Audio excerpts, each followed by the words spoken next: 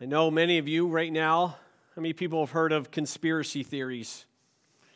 You're not living in this culture if you haven't heard of conspiracy theories. I'm sure some of you know some of the ones that are out right now, especially in our world of pandemic and vaccines and wars and stuff like that. Some have actually caught my attention, interested in some.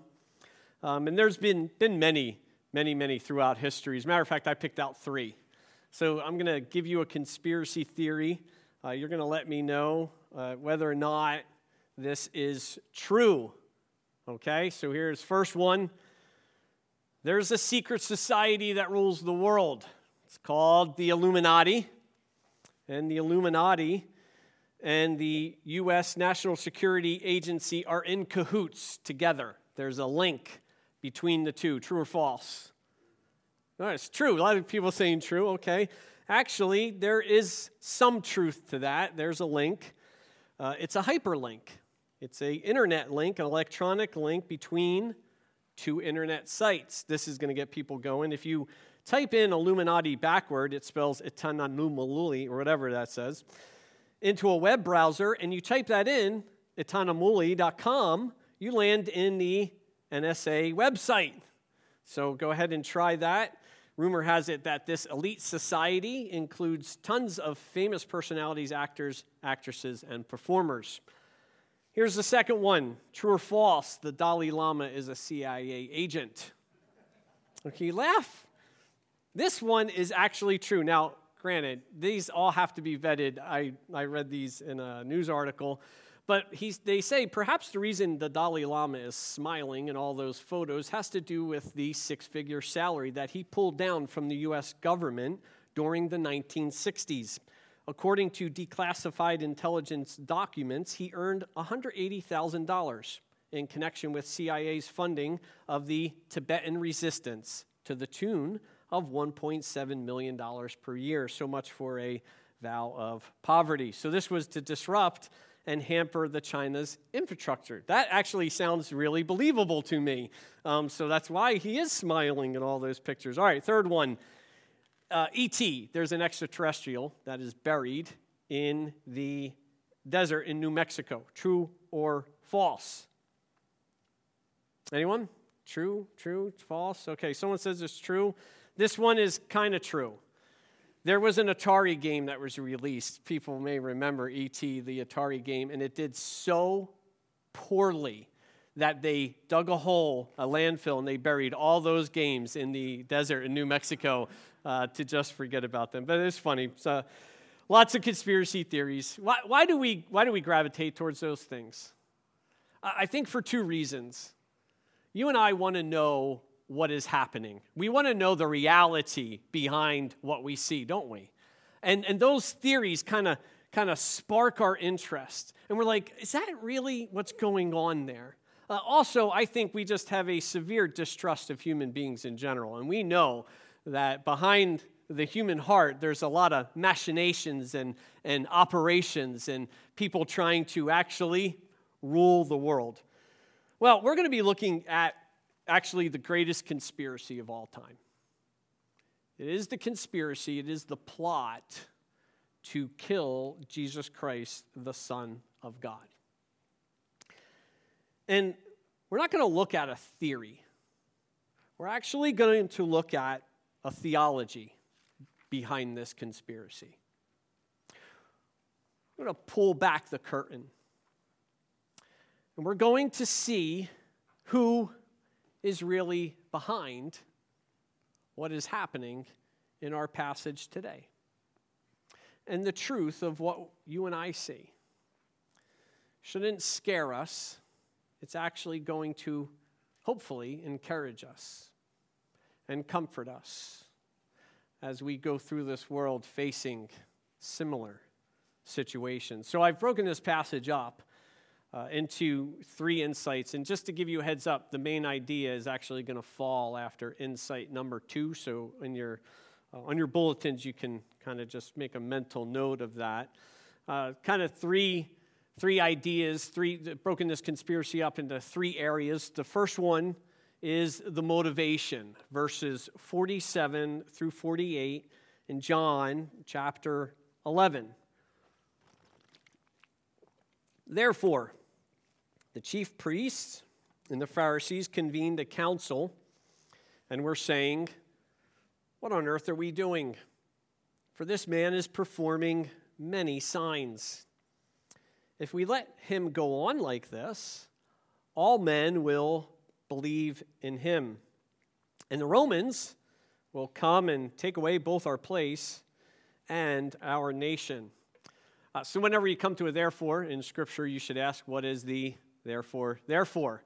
So the therefore looks back to what we just said. So we have to realize that it is the miracle, it is the resurrection of Lazarus that sets all of this in motion. And I think that's really, really fitting. It is the resurrection of raising Lazarus from the dead that is actually going to lead to Jesus' death and his ultimate victory over it. So, therefore, many believed, but some people actually saw what Jesus was doing and they're like, we got to go tell some people. So they run and they actually snitch on Jesus Christ. They go to the Pharisees and they let them know that Jesus is having many, many people follow after him. And what we begin to see here, what we see, what the Pharisees say is the motivation behind the plot to kill Jesus Christ. See three kind of areas here that we see in this motivation. The first one is that many people are following after Jesus, so they're kind of losing their power over these people. And there's a fear with that. And they're saying, we can't allow him to continue. If we allow him to continue, everyone's going to go after him. Not only that, they say that he'll come, the Romans will come, and if he continues in this way, he'll take away our place. And I think that meaning for place is their religion or their temple, the kind of way of life, their religious way of life that they are used to, and then finally and ultimately their nation. What do we see in this? We see that they are worried about self-preservation, that Jesus is not the Messiah that they are looking for. As a matter of fact, he's actually going to be the opposite. Jesus is a threat to their way of life. He's a threat to their little kingdom. And even though they're under Roman rule, they still have this little happy place that they're okay with. And because Jesus isn't going to come and he's not fulfilling the idea of the Messiah, of the political Messiah that's going to overthrow the Roman rule and set up their kingdom, because he's not meeting their agenda, they don't want anything to do with him. They are worried about this and they devise a plot. And what we see here is not something that we don't see throughout history, not something that we don't see in human hearts as well. It's all about kingdom. We see the clash of two kingdoms. That's what's going on here. It's the clash of God's kingdom and it is the clash of man's kingdom. Man has this earthly kingdom. God is setting up a heavenly kingdom. If God invades man's earthly kingdom, man is going to do something about it. And that's exactly what happens here. And it happens in the hearts and the minds of people throughout history as well. There's a guy, his name is Kevin Bow. I don't know, I might have mentioned this before or alluded to it in another sermon. He owns his own country. It's called the Republic of Molossia. If you don't mind, he would prefer that you call him His Excellency Kevin Bow. You could bow down to Kevin Bow. He has an impressive khaki uniform, 6 gold medals, a gold braid, some epaulets and shoulder pads, blue and white and green sash, and a general's cap with a gold starburst over it. So have you ever heard of the Republic of Molossia? Never heard of the Republic? Well, that's because it exists at Kevin's house. In his 1.3-acre yard outside of Dayton, Nevada, his 3-bedroom house. According to the article in Chicago Tribune, he has a space program. It's a model rocket. He has the currency that is pegged to the value of chocolate chip cookie dough. Go figure. He has a national sport. It's called broom ball. And he also has a navy. It's an inflatable raft. He's the father of 2 45 years old, and he's a micro-nationalist. He basically has a kingdom of me. Kingdom of me. These guys have a kingdom, don't they? They have a kingdom. They have a way of life. No matter how small it is, people are going to defend their kingdoms. This is why people do not want Jesus to invade their lives, because they have to give up their rule. We see it here in this little way, and we see it throughout history. Our place, our nation, we need to preserve our way of life. God's kingdom, man's kingdom, Jesus is a threat to man's kingdom, hands down. He's a threat to the Pharisees. He's a threat to their way of life. He's a threat to their power. He's a threat to their control. He's a threat to their little nation. And that's how they're thinking. And they can't have that. We cannot allow him to continue in this way. If we do, then our little empire will come to an end. And they're probably thinking of when the individuals wanted to make him king, and then when Jesus kind of answers their question about the Messiah, and he's not the Messiah that they are looking for, then they're done with this. Their motivation to kill him is self-preservation. This has been from the fall. From the fall, man wants to rule. Eve wanted to be like God. So when God comes in and is going to take that rule away, man says, no way, we're not going to have anything with it. I don't want to follow Jesus. If I follow Jesus, I'm going to lose what I have. He's going to take away my place. He's going to take away my comfort. He's going to take away my rule. Therefore, I need to deal with that threat. I like my empire, and I'm going to fight your intrusion upon it. Man's kingdom is an earthly kingdom. There's a political or human salvation element to it, and man rules it. God's kingdom is a heavenly kingdom. There's a spiritual salvation followed by physical salvation, and God rules over it. Two kingdoms. This is the battle. R.C. Sproul, I want to kind of hit on this for a second here. He recalls a time that he was asked to write an essay about a question. Why do we not see the same level of persecution here in the United States as in other parts of the world? Now, doesn't mean we go out and look for persecution, but he was asked, why is it that in other parts of the world there's severe persecution, and in the U.S., there's none of it? Not like we see in other parts of the world. He answers that, and he says, one of the reasons is that Christians have become very, very artful and creative in avoiding conflict. We don't want to enter into conflict with our society. We don't want to enter into conflict with others that don't believe in Jesus Christ. So therefore, we know how to bob and weave. We know how to get around things. He also says this. He says that you and I as Christians, the Christians in America, the churches in America, have been placed on a reservation. We're allowed to exist on that reservation. We're allowed to pray, right? We're allowed to gather like this. I'm allowed to speak here, right here. I'm allowed to worship, allowed to fellowship, but don't come off that reservation. Don't come off that reservation, because if you come off that reservation, you're going to pay the price. And I think what is happening, we might not be too far from these guys. We might want to preserve our little happy place right here. And we want to domesticate and put Jesus in a corner. Jesus, don't come outside these doors.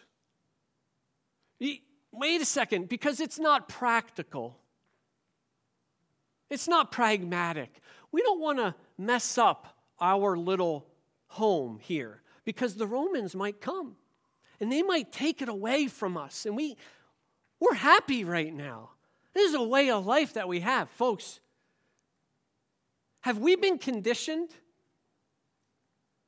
Has our faith been quarantined? Because we might be afraid of the same thing?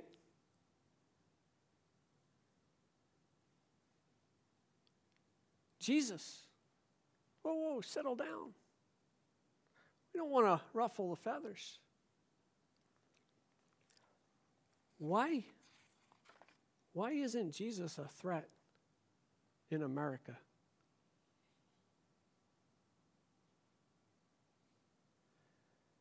All of this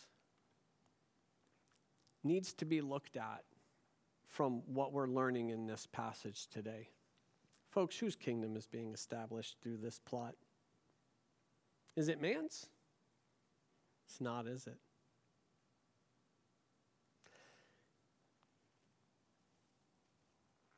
Behind this selfish motivation of self-preservation to maintain and keep an earthly temporal kingdom, someone is working behind the scenes to establish an eternal heavenly one. And these guys are falling right along that plan, which brings us to the next insight, the solution, verses 49 through 53. But one of them, Caiaphas, who was the high priest that year, said to them, "You guys know nothing at all, nor do you take into account that it is expedient for you that one man die for the people, that the whole nation not perish." Now, he did not say this on his own initiative, but being high priest that year, he prophesied that Jesus was going to die for the nation, not for the nation only, but in order that he might also gather together into one the children of God who are scattered abroad. So from that day on, they planned together to kill him. Many of you probably heard of Bill Maher, comedian, has a movie out, or a documentary called Religulous. This is an excerpt from that movie. The irony of religion is that because of its power to divert man to destructive courses, that the world could actually come to an end because of it. The plain fact is, religion must die for mankind to live.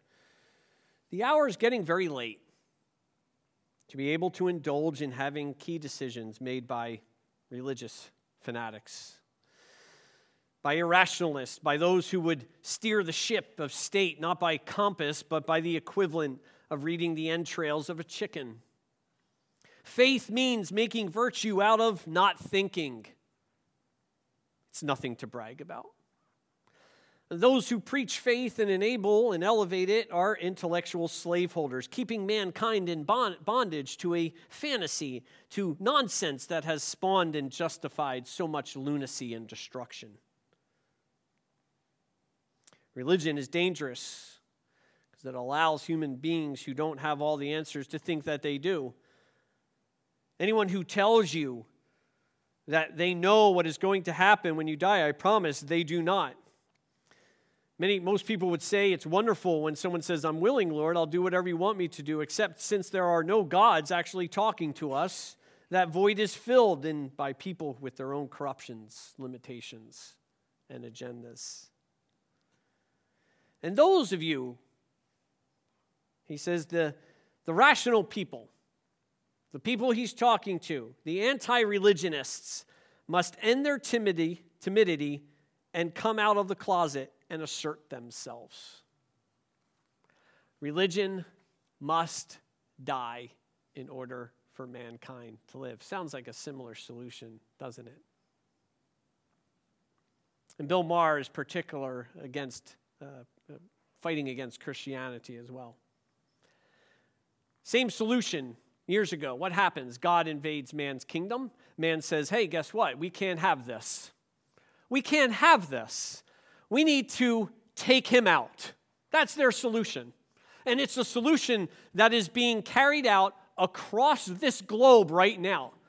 These Christians, they're preaching things that don't jive well with our way of life, that go against our own ideology, that go against our government, that go against our way of thinking. What are we going to do? You guys are silly. I got a great idea. Let's just kill some of them so that the whole nation doesn't suffer. That's what they say to Jesus about Jesus. Why allow others to suffer? Why allow the nation to suffer when we could just take this guy out? He uses a really interesting word here. It's expedient. It's expedient. He's a pragmatist, just like Pilate is later on. It's practical. It makes sense. It's advantageous. It means the quality of being convenient and practical despite, and here definitely being what? Immoral. Is Jesus innocent? What? Let's rehearse what Jesus has done, and let's rehearse Christianity as a whole.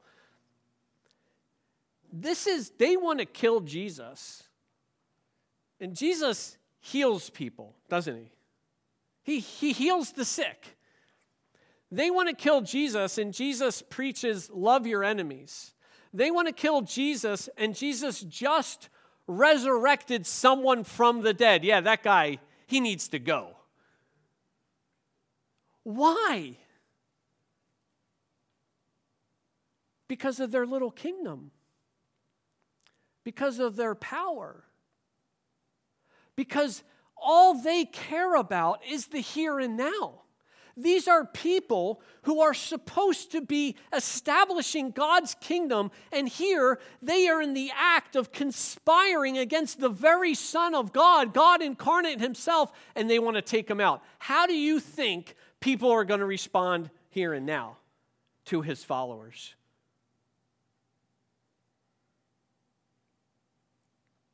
It's made out of the fear of repercussions if they let him continue. It is a practical solution, however immoral it may be. And you really can't make this stuff up no matter what Bill Maher says, because this is kind of like the captain of the Titanic saying this ship is going to go down in history.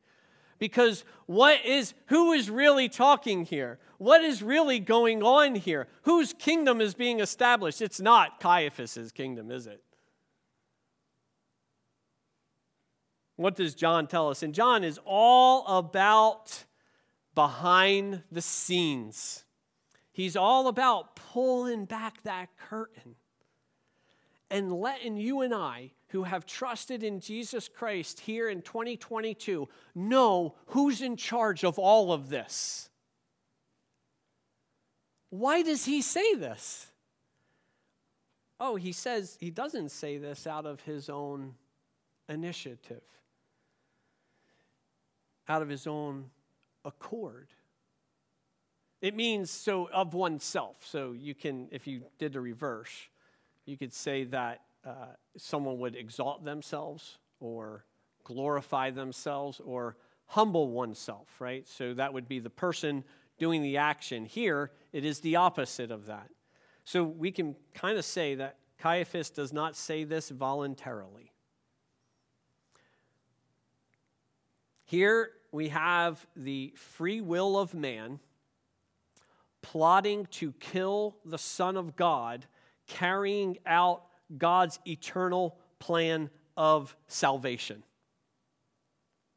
Look at the parallels. Caiaphas is in for self-preservation. He's trying to preserve his kingdom, and he's trying to preserve his people, and God's doing the same through this selfish plan. And we have an interesting word again. It is the word for. In place of or in substitutionary, it is referring to the substitutionary sacrificial death of Jesus Christ. This is exactly what's happening. Jesus is going to die. He is going to die for the nation, but not just Caiaphas' little nation. He's going to die for all of the children of God that are scattered abroad. Caiaphas is trying to keep his people together, but all he is doing is bringing together God's people. He is planning his death so that his little nation doesn't perish, but John tells us that it is this death that establishes another nation and another kingdom. One that is not just limited to the people of Israel, but to the entire world. And folks, it is this plan that's being hashed out in time, in this moment, that brings you and I into the kingdom. That's why we're sitting here. Is because this man had a selfish little idea, but he is actually carrying out and accomplishing the eternal plan of God. This is the most wicked conspiracy of all time devised by man. It is devised by individuals that are supposed to be representing God, but instead they want to kill him. It is this plan that leads to the brutal, horrific death of an innocent, loving, truthful man on the most horrendous instrument of death ever seen. And all along, none of it happened apart from the will of God. None of it. This sinful, selfish human being is being used to carry out God's eternal plan of salvation for the world. Listen to Psalm 56. Be merciful to me, O God, for men hotly pursue me all day long. They press their attack. My slanderers pursue me all day long. Many are attacking me in their pride. When I am afraid, I will trust in you. In God, whose word I praise, in God I trust, I will not be afraid. What can mortal man do to me? All day long they twist my words. They're plotting to harm me. They conspire. They lurk. They watch my steps, eager to take my life. On no account let them escape in your anger. O God, bring down the nations. Record my lament. List my tears on your scroll. Are they not in your record? Then my enemies will turn back when I call for help. By this, I will know that God is for me. Is this the same God that was orchestrating this plan here? And if this is the same God, what do you and I have to worry about? Because what we see here is God uses man's opposition to accomplish his plan of salvation. What can man do to me? Nothing. Let's get off the reservation. He's sovereign over all of it. He's sovereign over this that brings us into his kingdom. How much more is he going to make sure to accomplish his plan through you and me who have trusted in Jesus Christ? We have nothing to fear. The greatest conspiracy of all time carries out the greatest salvation of all time. These guys who have all these operations who are trying to stop God's kingdom actually accomplish his work for them. What do we have to be afraid of? Nothing. Nothing at all. He's sovereign. He takes man's wicked ways, man's wicked actions, and he just funnels it right into his purposes. That should give us the greatest comfort, confidence, and courage of all time. How does he do it? I have no idea. None whatsoever. It actually baffles my mind, but I tell you what, it comforts my soul. And this challenged me because I get afraid, right? I don't want to mess up my life. I want to keep our church together. I don't want to see people coming at us with pitchforks and torches. But our temporal comfort, that's not the issue, is it? Their eternal comfort is. That's the issue. And if we praise this God, we worship this God, but do we believe that he's this sovereign? He is. And it should motivate us to establish his kingdom because there ain't nothing stopping it. And even in the machinations and operations and schemes and conspiracies of man against his kingdom, all the conspiracies, whatever they are, they still fall under his sovereignty.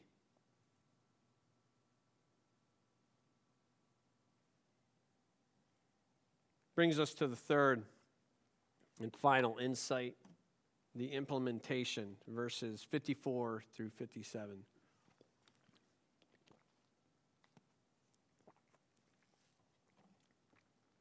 Therefore, Jesus no longer continued to walk publicly among the Jews, but went away from there to the country near the wilderness into a city called Ephraim.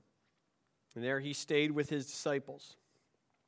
Now the Passover of the Jews was near, and many went up to Jerusalem out of the country before the Passover to purify themselves. So they were seeking for Jesus. They were saying to one another as they stood in the temple, "What do you think? That he will not come to the feast at all?"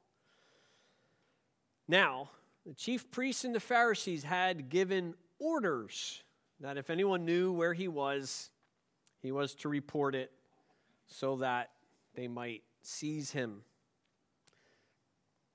I want to issue a disclaimer before I read this illustration. Gentlemen, if you want to impress your wife or your girlfriend, do not attempt this at home. There's an Oklahoma man. He went to extreme measures to impress his wife in 2004. Trent Spencer, 27-year-old high school teacher. This should give you confidence to teachers. He paid two teenagers $100 each to break into his house and tie up his wife. As she was bound with duct tape, Spencer raced in, fought off the intruders. He even pre-cut a board so that it would break when he hit one of them with it. It's pretty impressive, but he's thinking, right? The police were called and began an investigation. The plan might have worked, but of course, one of the teenagers blabbed to his parents, "Hey, guess where I'm going today?" Surprisingly, when the police found out, they did not arrest Spencer. Instead, they slapped him with the bill for the investigation. I'm going to assume after he was slapped with the bill, he was slapped by his wife. Can you imagine what was going through her mind as that was happening? I mean, those kids could have, no, I just can't. I can't make this stuff up sometimes. She didn't know that all along these guys were following pretty, mapped out instructions for them. Anything could have happened. She didn't know this was a plan that was implemented by her lunatic husband. We now see the implementation of this plot. However, guess what? Jesus is fully aware. Fully aware of what is going on. Notice, again, John says, therefore, meaning, so because Jesus is aware of this plot and his time is not right now, there is a time when he is going to be handed over, not taken, despite their little orders to seize him. Jesus is aware. He knows what's going on. Why? Because this is the plan. This is all part of the plan. And actually, he goes away with his disciples, and we begin to see him now fade out of that public ministry. What is he going to be doing with his disciples? He's going to be preparing them for his departure. He's telling them, hey guys, this is what's going to happen. I know this is what's going to happen. I am telling you, this is what's going to happen. Therefore, don't worry. It's going to be okay. This isn't man doing this to me. God isn't up there reacting to man's little operations and schemes against his kingdom. Fully aware, And his times, Jesus' times are in God's hands. Until the moment when he's, every moment, he's with him. And then he's going to allow them to do what? To seize him. I love that word, they gave orders, right? Because then you're like, who's giving the orders here? So they gave, this is the plan. And we know where this is going to lead. It's going to lead to Judas then coming before them and making this deal so that they can lay hands and seize Jesus. The death of Jesus Christ, all of this is not at the whims of mankind, but they meticulously follow a design that was predetermined before the foundations of the world. Listen to what Peter says in his sermon. This is a public sermon in Acts. He says, this Jesus delivered up according to the definite plan, the preordained plan, and the foreknowledge of God. We have to stop right there. Why does he distinguish those two things? Many people think that God just looks down the corridor of time and it's like, oh man, John's going to do this, so I gotta weave and bob, and I gotta go this way. And he's reacting to everything that human beings are doing. And even now, people say that God's knowledge is limited, and it's limited so that man can have free will. And so God's up there every time. Mark, no, oh man, and he erases it and he starts over again. I mean, if that's the case, holy cow, are we in trouble? God is not contingent upon mankind. He says foreordained, definite plan and foreknowledge. The plan is being carried out by these guys. But listen, he adds what? You did it. Your free will. Sovereignty of God, free will of man, all in one little package right there. Folks, if God is not in control of even the smallest molecule, if there's an atom that resists his will, he's not God. He's not God. He's not contingent upon us. He doesn't react. He plans. And that plan is carried out no matter what. Ain't no one stopping it. Who's giving the orders? Peter tells them, he was handed over to you. Who's in control? Who has the authority?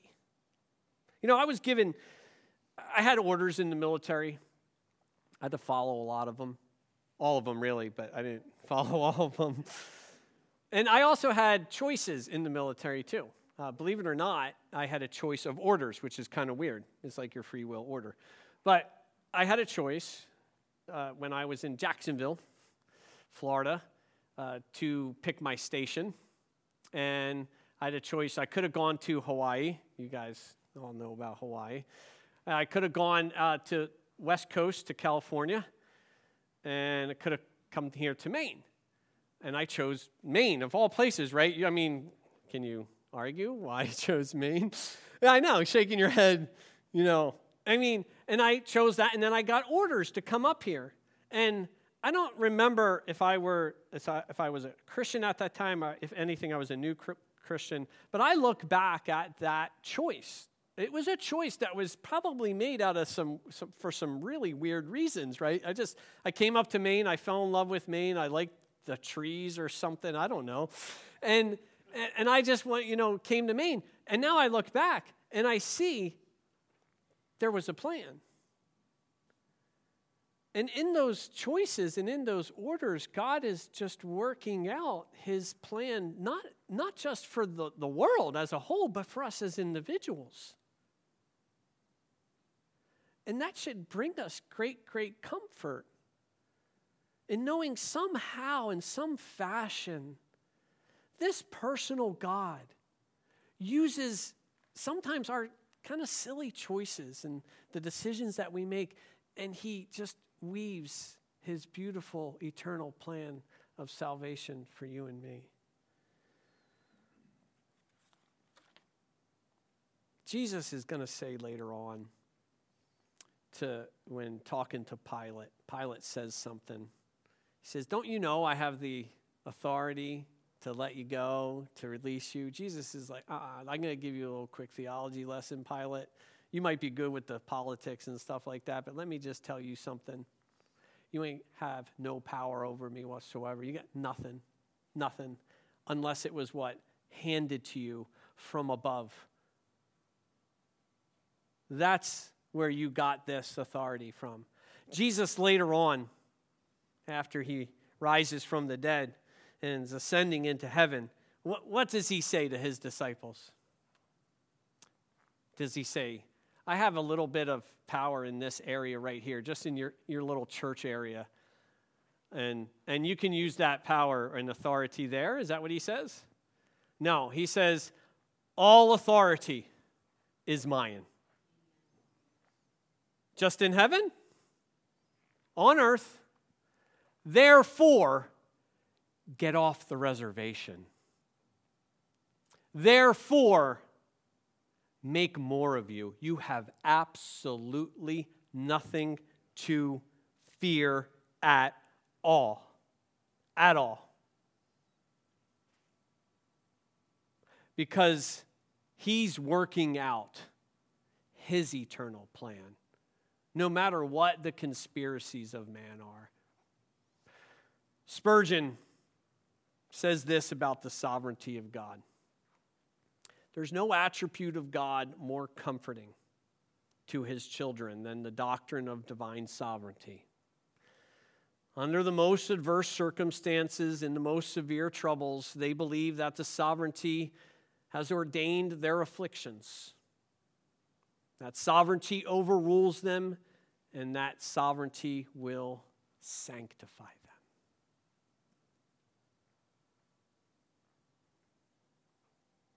No conspiracy of man against God's kingdom, his people, his church, falls out of his sovereignty. You and I can be sure of that. It's no theory. It's theology. Father, thank you for this truth. And though we don't understand it, and sometimes it just raises more questions, Lord, we know that we can trust you in it. Lord, I really do pray for myself and for everyone here that we just don't walk out of here forgetting this, that we apply it to our lives, and that we have a boldness with your truth and your gospel, knowing that no matter what man may plan against us, your kingdom will be established. Help us to do this.